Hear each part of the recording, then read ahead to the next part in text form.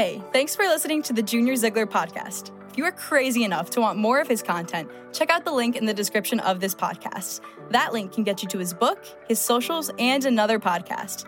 Thanks for hitting play. Here's Junior.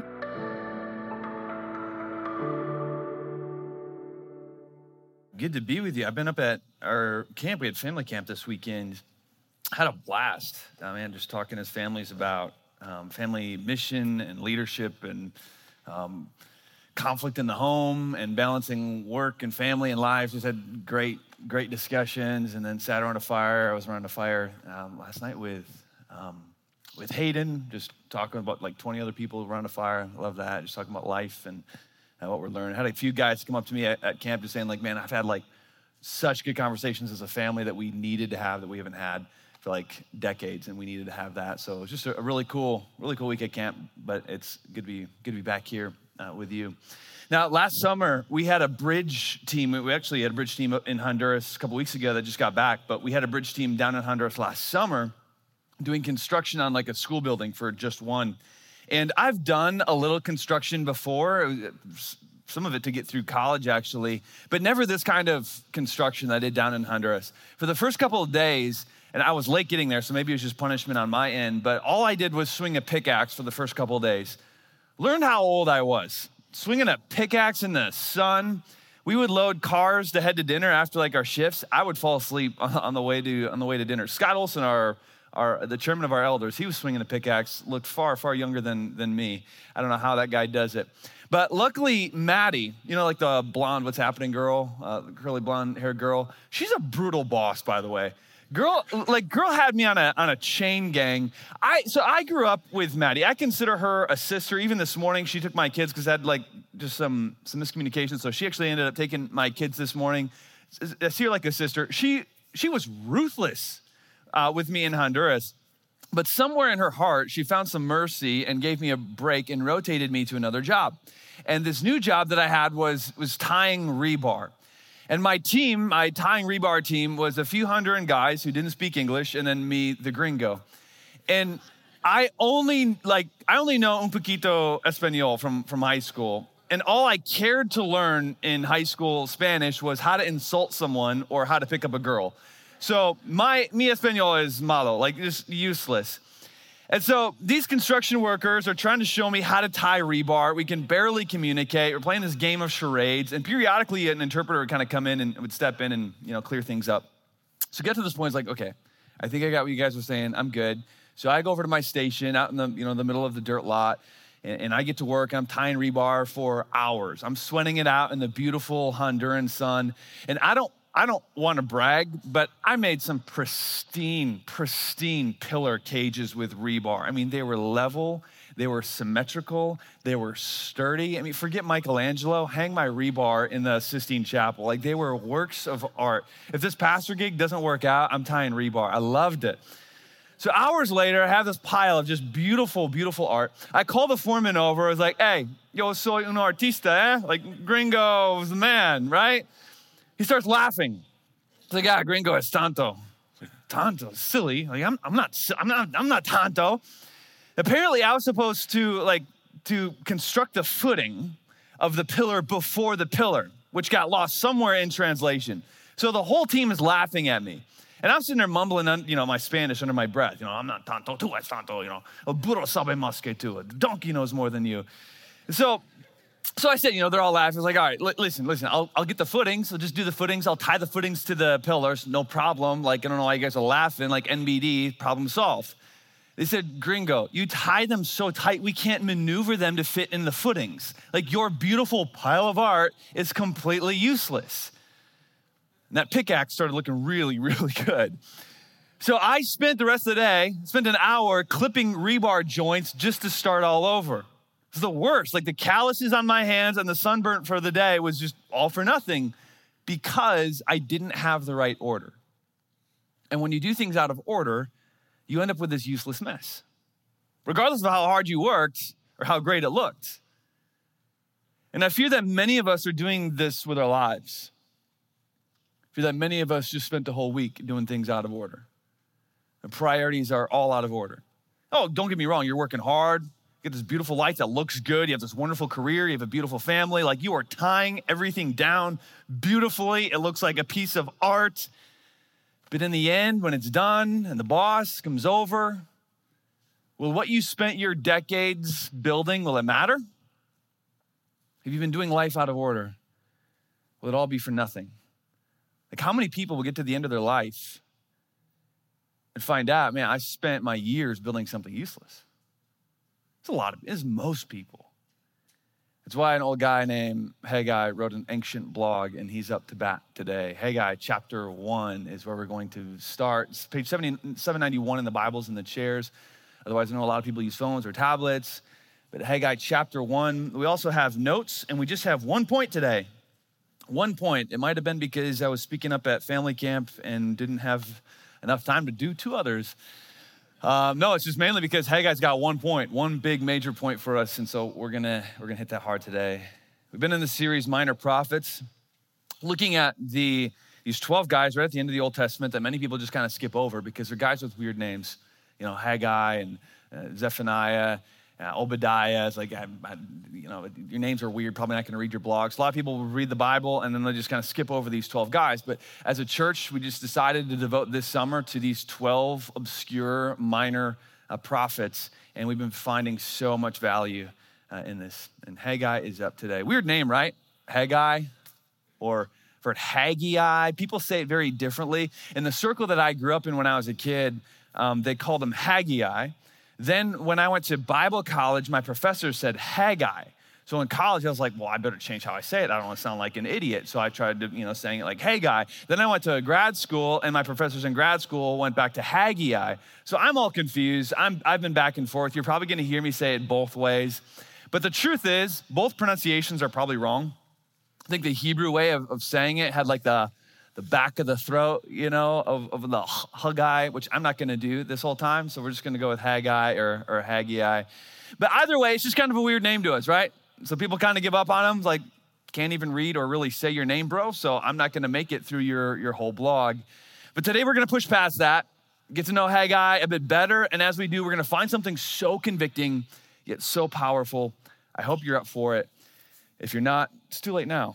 I think it was raining when we came in. You're stuck in here. So here we go. Let me pray and I'll just jump in. God, we do thank you for your word.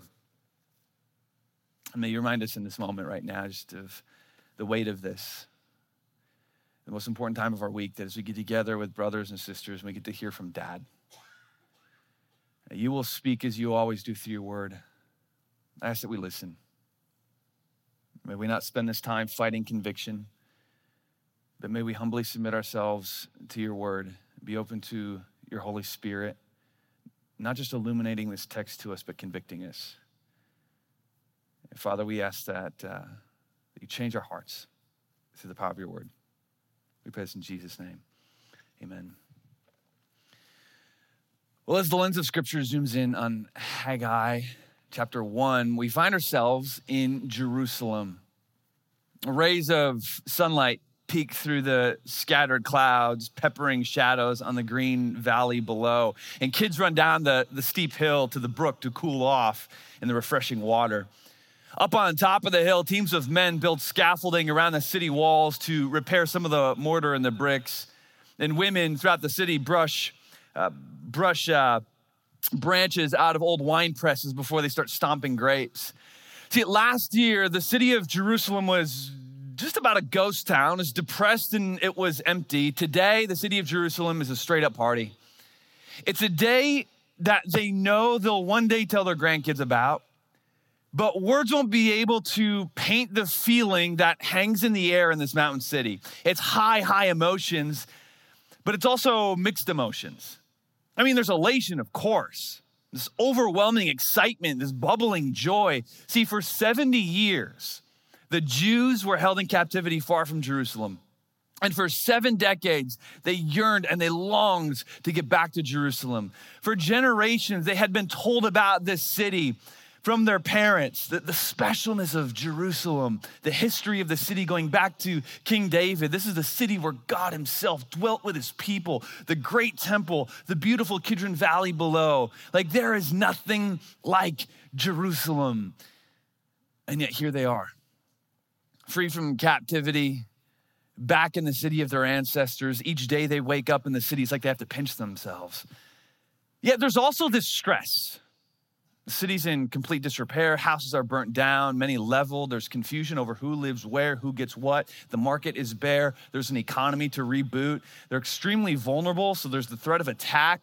There's crops to plant. There's posts to fill. There's an army to recruit. There's businesses to start. It's all extremely overwhelming, and the shock won't soon wear off. And so they get to work, tying rebar, so to speak, planting crops, repairing homes. But it's all out of order. Verse 1, you ready? Haggai chapter 1, verse 1. It says, in the second year of Darius the king, in the 6th month, on the first day of the month, the word of the Lord came by the hand of Haggai the prophet to Zerubbabel, the son of Shealtiel, governor of Judah, and to Joshua, the son of Jehozadak, the high priest. Isn't that so good? So good, isn't it? Like, we could just end there. Super inspiring. Now, actually, so this is an important verse, because what Haggai is doing is he's giving us context. And when we study scripture, when we read scripture, context is very important. This is not a made-up story. This actually happened, and there's historical names and dates to back it all up. But I want to point out here just a couple of things. Haggai writes the 6th month. This would have been the Hebrew month Elul, which is September. So it's like the beginning of fall. And Haggai includes in here that it's the first day of the month. It's like September 1st. And that's not just a random day. The Jews during this time saw the first day of the month as a holy day that would be made for worship on that day. Whether it was Sabbath or not, if it was the first day of the month, you gave it to God, it was worship. And this comes from the idea that we give our first to God. We give of our first fruits to God. We give of our best to God. And so the first day of every month was given to God. I like that. I feel like it's just too bad that we've lost that over the years. But the first day of the month, it goes to God. And so Haggai is setting up this scene. He's saying, okay, it's fall, it's around September time. Jerusalem has had, at least a few days where you've had some temperature relief here and there in the evenings. It's many people's favorite time of the year. It's the first day of the month, so it's this worshipful gathering that's happening. And Haggai has a message from God to the people in Jerusalem. This is what it says. Thus the Lord of hosts says, these people say, so Jerusalem, the people in Jerusalem say, that time has not yet come to rebuild the house of the Lord. So God says, okay, let me just get this straight. I free you. I give you a new life. I give you this city. I bless you. And instead of this blessing causing you to worship me through serving, you receive my blessing with all of this stress and create all of your to-do lists. It's a slap in the face. And yet I do the same thing. And I bet you do the same thing too. I see it all the time in my own life. Hey, I'll get to serving. It's just, listen, now's not the time, okay? It's sports season. God has blessed us with these opportunities and health and money to be able to enjoy sports. And so, it's serving in church. Now's not the time right now, okay? It's sports season. Or, hey, we just had a baby. We're going to focus on nesting and building the home. Serving, being in church, pursuing God, that's just going to have to go on the back burner for now. Now, I'm not saying you need to, be serving the day after you have a baby. But some people, it's months, it's years. It's just like, hey, now's not the time. God bless me with this baby. It's just my excuse to not serve him. Hey, I just got this new job and I need to figure out this position. I need to learn the ropes. I need to take a step back from church, from God's community, really from pursuing God so much. God has blessed me with this new job, so I just kind of need to figure this out before I go back and I serve him. And what we do, and we don't do this intentionally, but if you think about it, what we do is we take this gift from God, whether it's an opportunity, a baby, a new job, and we use that gift as an excuse to not serve the one who gave it to us. This is Israel at this point. God gives this massive blessing, freedom, a city. Israel takes the blessing and says, thanks, because we have this. Got a lot to do now. Now's not the time to build your house. We'll build ours first. Let us get our stuff done, then we'll get your stuff done.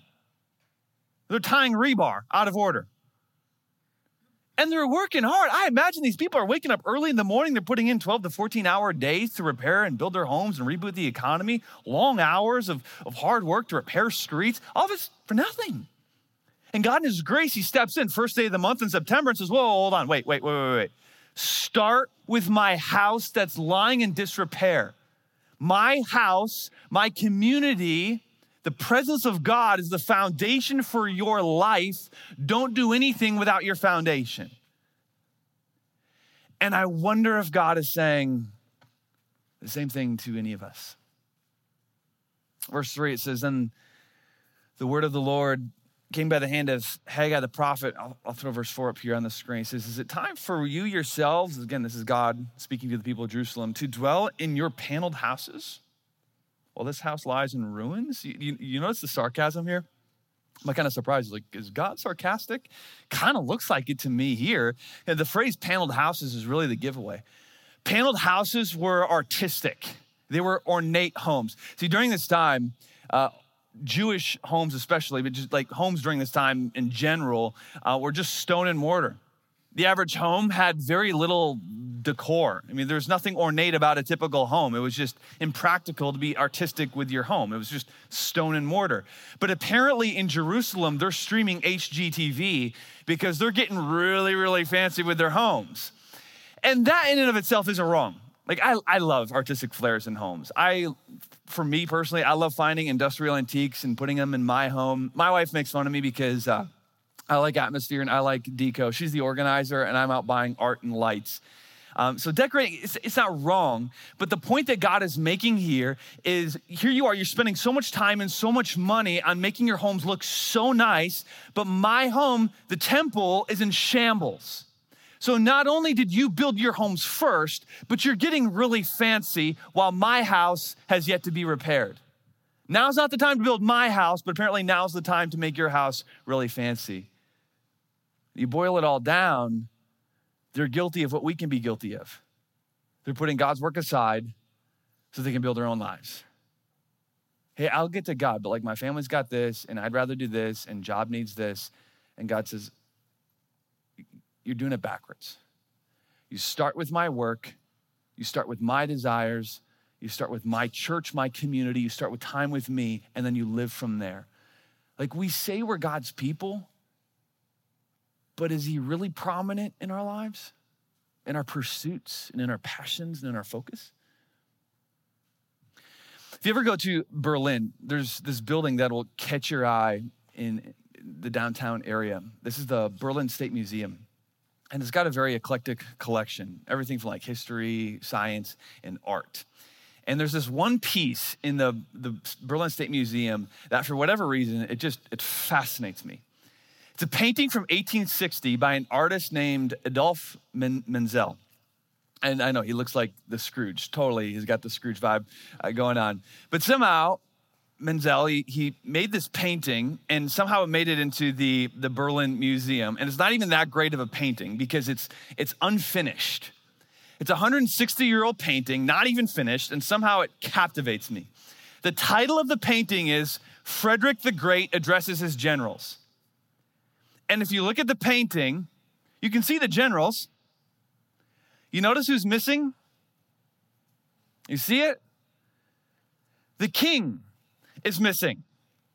So the whole point of the painting, the title is Frederick the Great.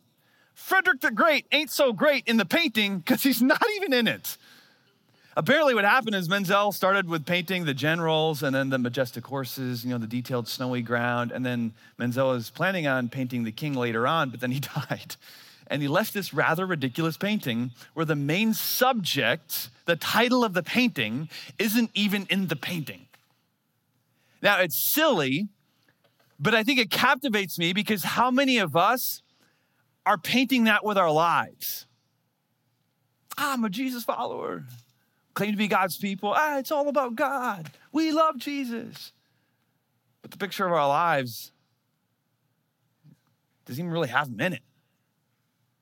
Like, we're busy building our careers, parenting our kids, painting our hobbies, painting our kids' sports. And it's just like, I'll get to God. We'll get to him later on, time with him, serving him. Now it's just not the time. And then we die, and we leave these silly paintings of a life of a follower of Jesus. And people look at it like, I don't see Jesus in that life. It's utterly fascinating what God says next. You might even feel this in your own life. But at the end of verse 5, or actually verse 5, it says, now therefore, thus says the Lord of hosts, consider your ways. I love this. And then he goes on, verse 6, he says, you've sown much and harvest little. You eat, but you never have enough. You drink, but you never have your fill. You clothe yourself, but no one is warm. And he who earns wages does so to put them in a bag with holes in it. It's the ancient way of saying, you're just spinning your wheels here. You're out there building your own thing, trying to do life as best you know how, filling your calendar, event to event, meeting to meeting, sport to sport, errand to errand. But look, you're just spinning your wheels. You're getting nowhere fast. When I read this verse, it reminded me of a couple falls ago. I took Nicole and the kids down to Louisiana. My brother lives down there. So we're going to take our camper down there and just stay with him for about a week. And we got a late start to the trip. I had like this meeting that went long. And so we got a late start to the trip. And so finally we're on the interstate, pulling the camper. And the goal was to get to the Kentucky border for the first night before sundown. Because, when the sun's down now, it's just harder to set up camp. So we're literally driving down the interstate just like racing the sunset because it's just harder to set up camp in the dark. At sunset, we pull into the campground. So the sun's going down, pretty much missed it. And then it starts to downpour. It's like, oh, perfect. So I'm sitting in the truck, and Nicole and I are sitting there. We look at our spot that we reserved, and we notice, it doesn't even have water hookups. So not only do I have to set up camp in the dark rain, but I've got to go somewhere and find a water spigot to fill up the camper with water so that the girls can take showers tomorrow morning. So we drive around the park, and we're just looking for some sort of spigot to fill up the camper with. We're looking. And finally, Nicole says, hey, found one. But it looks like one of those old water pumps, the kind we actually have to pump to get water out. I was like, what kind of backwoods Kentucky are we? So Nicole and I head out into the pouring rain. And I was like, babe, I need you to hold the hose into the camper, and then I guess I'll just pump the water. And so she's holding the hose into the water to fill the tank. And it's, again, pouring rain. For 10 minutes, I'm just pumping and pumping and pumping and pumping. Out of breath, I finally yelled at her. I was like, how full are we? She's like, hardly any. I'm like, what? She's like, yeah, it just kind of spurts out for a second and then it stops. I was like, there's no way. I've been pumping for 10 minutes, honey. Come to find out, it wasn't a pump. It wasn't a pump at all. When you lift the lever, the water gushes out. When you press it back down, it shuts it off. All I had to do was lift up the lever, let the water flow. So idiot gringo's back out there just pumping water in the rain for 10 minutes. And to make it worse, my wife's on the ground cry laughing, hyperventilating. This is the picture that God is painting here. He's saying you're working so hard. You're pumping water in the rain. You're waking up early, you're attacking the day, you're putting in the extra hours, you're running your kid from sport to sport to sport to sport. You're knocking out the house project list, but you're not getting much out of the hose, are you? Because you're doing it wrong. You sow a lot, you harvest little, you're putting all these hours into work, and then your head hits the pillow. It just feels like you don't have much to show for it. You have these full calendars, but you have empty results. You're trying to have this fun marriage, but at the end of the day, you just kind of feel like it's a drag. Problems keep popping up. It's just not as fun as it should be. You're trying to save. You're trying to aim your money, but you don't feel like you're really financially firing on all cylinders. You're trying to live fresh, but you're struggling mentally. You don't feel like you're living intentionally. I think we all know the feeling, don't we? And according to Haggai, this is all symptoms that our lives or part of our lives are being built out of order. It's why he says, consider your ways. It's time to really rethink what it looks like to follow Jesus holistically with your life. One lesson from a prophet with a hard to pronounce name. Just one lesson. God's house is main priority. And I know it's an obvious point. Totally. But is this really happening? Somebody look at your life and say, no, this is totally true of your life. Honestly, the gathering of God's people, God's kingdom is your main focus. Now, I know we're all here. It's it is a priority for us. We're here. But that's the main focal point.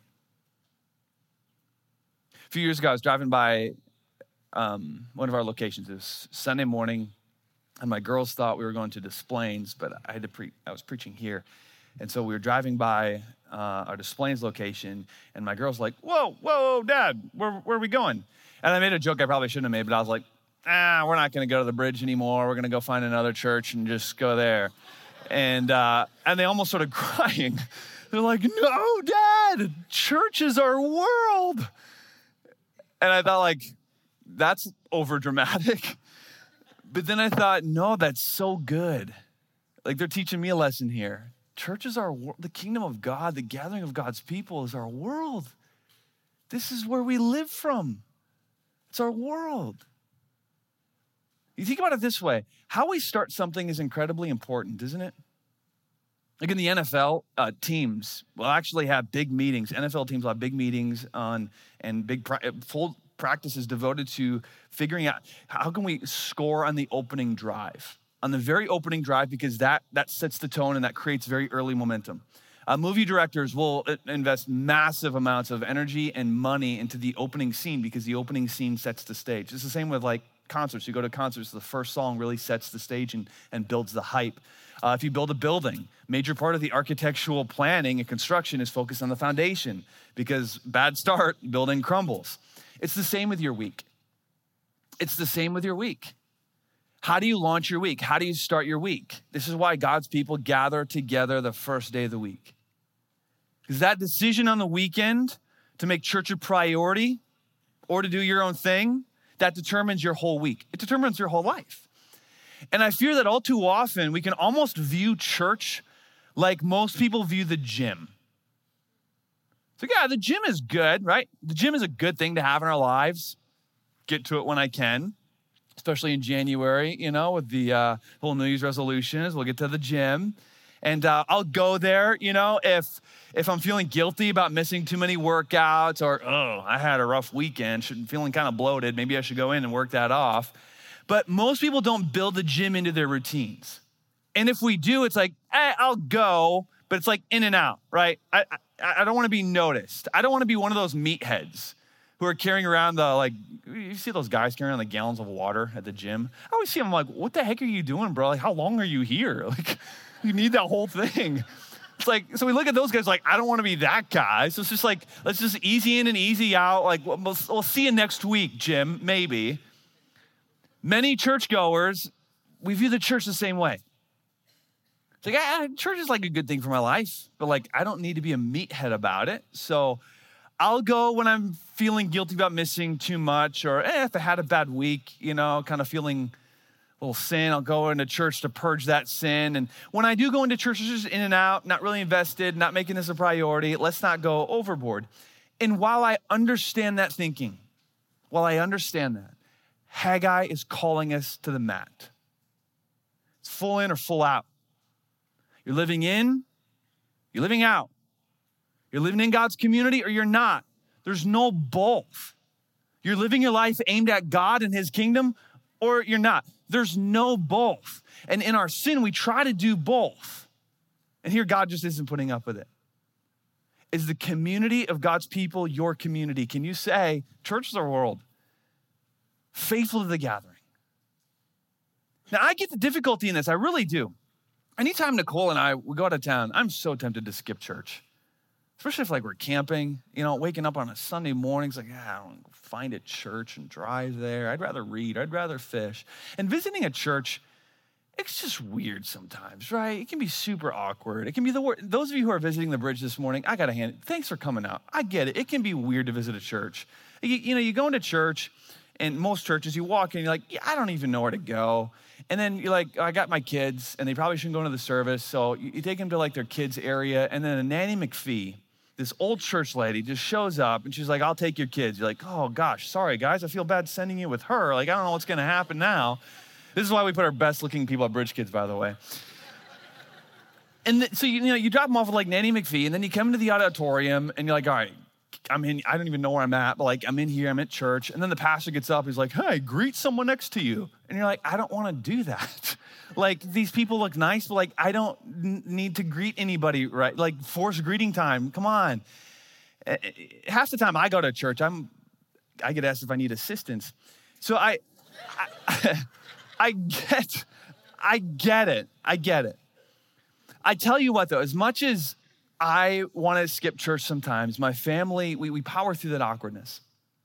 Nicole and I had this conversation just a couple weeks ago. We were out of town and I said to her, babe, we gotta go. I know you and the girls aren't feeling it, but like we have to go. It's often awkward and it's often inconvenient, but we do it because we want to show our girls, hey, the church is the pillar of your life. You were right.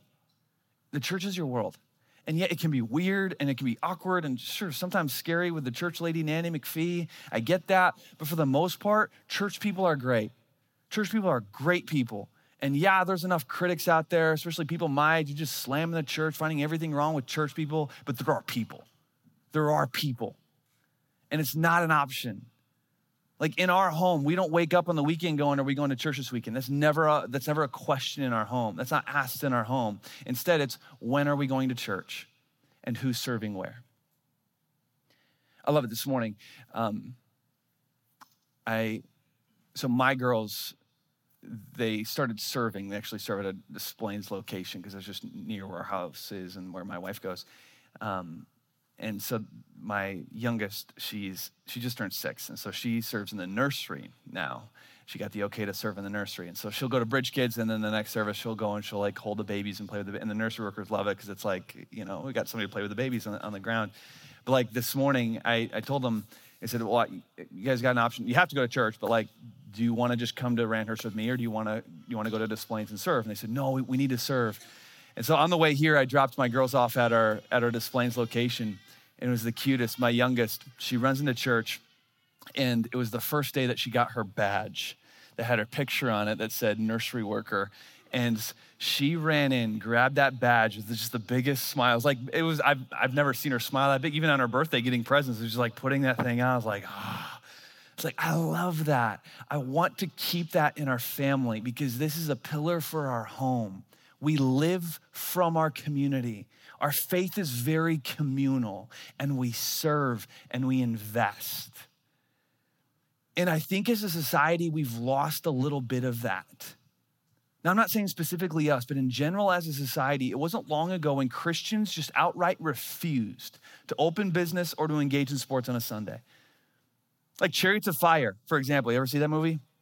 Eric Liddell refused to run on a Sunday. It's like, no, this is God's day. I think of guys like James Dobson, a big tennis player in high school, had scholarship offers and had a tournament on a Sunday and refused to play, actually missed out on some scholarships because I'm not gonna play on God's day, and missed out on college scholarships. And you're like, dude, why would you do that? But you look at his ministry and God has really blessed him. But this conviction in Western Christianity is waning. And I fear of what that communicates to the next generation. God's community, take it or leave it. If you don't have anything better going on, it's probably good to go. It's a nice thing to have. And God says, no. It's the first thing. It's the centerpiece of your life, or it's nothing. Now, I want to add a caveat to this. And this can be big and can really adjust a lot of our thinking when it comes to priorities and life. At first, this point was God's house comes first, which it does. It comes from Scripture. That's what God is saying. Hey, build my house first. The problem with that phrasing, at least in English, or the way we see that, is we often misapply it. So, for example, a lot of people's Instagrams, if you go on Instagram or people's dating profiles, they'll list their priorities in their profiles in order. And I'm not down on it, but this is like what a lot of us do. People will put, our priorities. Like, here's my priorities. Number 1, God first. Number 2, family. Number 3, friends. Number 4, work. And if you're a girl, you're like, and pumpkin lattes for the 5th one. So we have our list of priorities, right? And you've seen this, or maybe you do it, and it's great. I'm not down on it. List of priorities. God first. That's great. That like such a good heart. And family. Problem is like, this doesn't make sense in reality. Like, this doesn't translate to real life. This really doesn't work. Family comes before work. How does that work? Because on average, but this summer on average is 55 hours a week would be what I work this summer. I don't spend 55 hours a week in time alone with God. So does that mean that my work comes before God? I don't spend 55 hours a week with my family. Does that mean that like work comes before family? Does that mean if you have a full-time job, you're an idolater? Like it doesn't translate. Like I knew a guy, it was so funny. He got married and, newlywed honeymoon stage. His wife wanted him around all the time. And she just couldn't stand it when he would go to work. And so when he'd leave for work, she'd be like, oh no, honey, don't I come first? I'm your wife. And he was like, well, I mean, that's true. So he didn't go into work. And after a few weeks, he ended up getting fired. What an idiot. But his defense, he was just trying to follow the priority list, right? This mentality, well, family comes before work. It's like, no, that's stupid. Life's not a list. And for us list people, I know this hurts to hear, but just go with me for a second. Life priorities aren't lists to check off because life is always ebbing and flowing and changing. There's certain seasons where you have like different priorities and different focuses. Instead of a list, think of your life priorities like a wheel. We'll call this the wheel of life. This is your life priorities. It's a wheel. And each spoke on the wheel is an area of your life. Family, work, friends, hobbies. And as life goes on, the wheel, it turns. So you go into a busy season with work. So work's at the top, right? It just needs your full attention. Maybe you're doing double duty or you're putting in this overtime. And it's just a season, but like work needs to be your main focus right now. Totally, get that. That's just life sometimes. Then something happens though with the family. And so the wheel then turns, Maybe it's like summer, and so you want to step away from work a little bit more to spend more time with the kids and invest in the kids over the summer. Or maybe a parent's health is failing, so you're pumping more attention into the family. But at some point, you kind of find yourself tired. You're like, man, long hours at work and then family issues. You're like, I need to recharge, so I'm going to get away with the weekend with the guys, and I'm going to enjoy, or the girls, and I'm going to enjoy a hobby. And that's a good thing to do. But then the week you get back from a hobby, a friend goes through a crisis and you need to be there for support with your friend. So the wheel turns. Life's not a list, it's a wheel. And the message that God is sending through Haggai is you're leaving out the center of the wheel. I'm at the center of the wheel. All of your priorities come from your relationship with me. You live all of these different areas of your life from me. I hold it all together. Like try riding a bicycle with spokes without a centerpiece. It's gonna fall apart.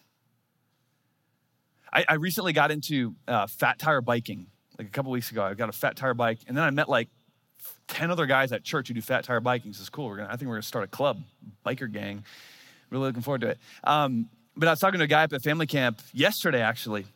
He was telling me, because he was helping me repair a bike, and he was telling me that spokes on a wheel, they don't push the rim out, but they pull the rim in. So the center of the wheel is pulling everything in. I was like, oh, that's good. I got to remember that because I'm talking about a wheel this weekend. Like this is what God is doing. I'm keeping everything, your whole life together. I'm bringing it all in. But some of us are operating like we don't have a centerpiece to our wheel. Beautiful family, great career, but you're not going anywhere.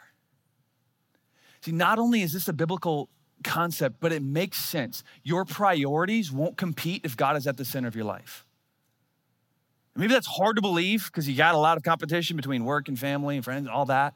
But the reality is if you have God at the center of your life and you're building your priorities off him, there's no competition. And this is a message from Haggai.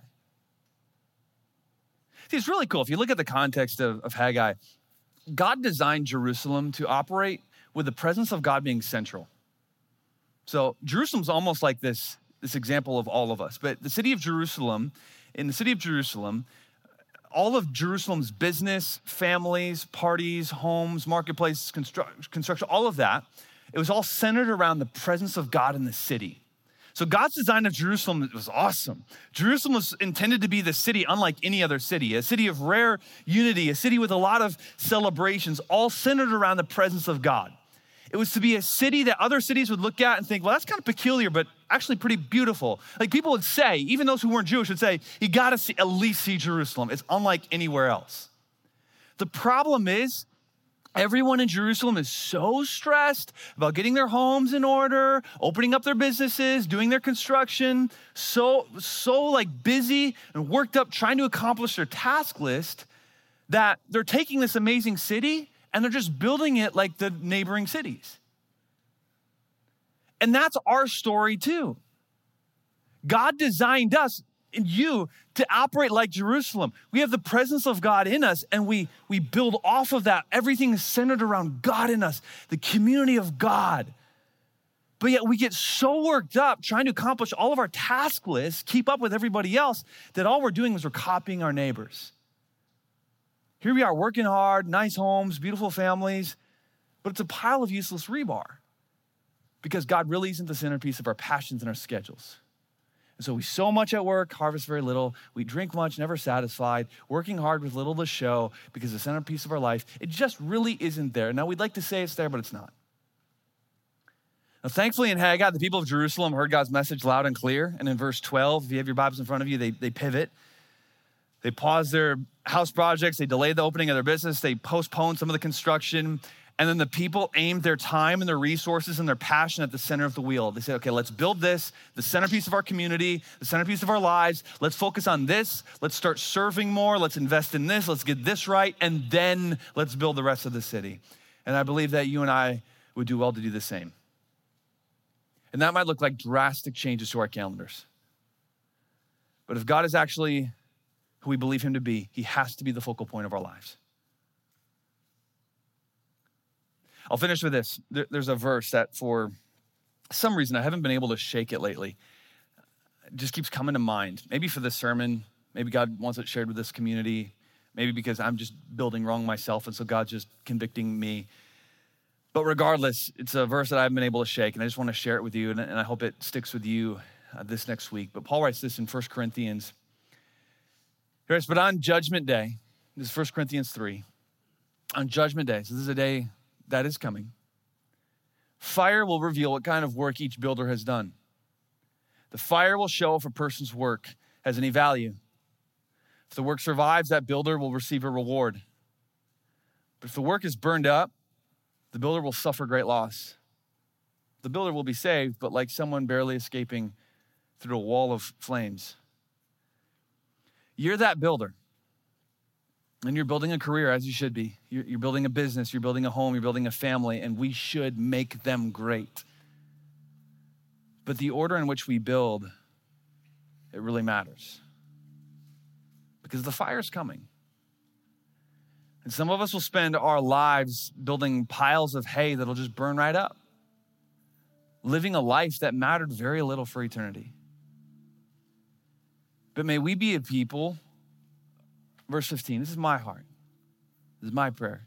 God, we find our church to be this verse right here. Connecting everything we do to you. Because you give direction and you give meaning to our work and you give power to our work. Any part of our life that is disconnected from him, it's just useless. It'll burn right up. And whether we like it or not, the day is coming, the fire will test. And there will be portions of our life, for some of us, great portions of our life, for others of us, maybe smaller portions of our life, but there will be portions of our life, there just won't be anything to show. And so as we build, let's build right. We start here. We do this, whether it frustrates us or not, we do this. We live from this. We invest in this. And then we make sure that our calendars and our commitments reflect the center of our lives. Thanks again for listening. Again, for more content, just scroll down to the podcast description and follow the link. Before we call it, would you be kind enough to share this podcast? It goes a long way. Blessings on you today. See you next time.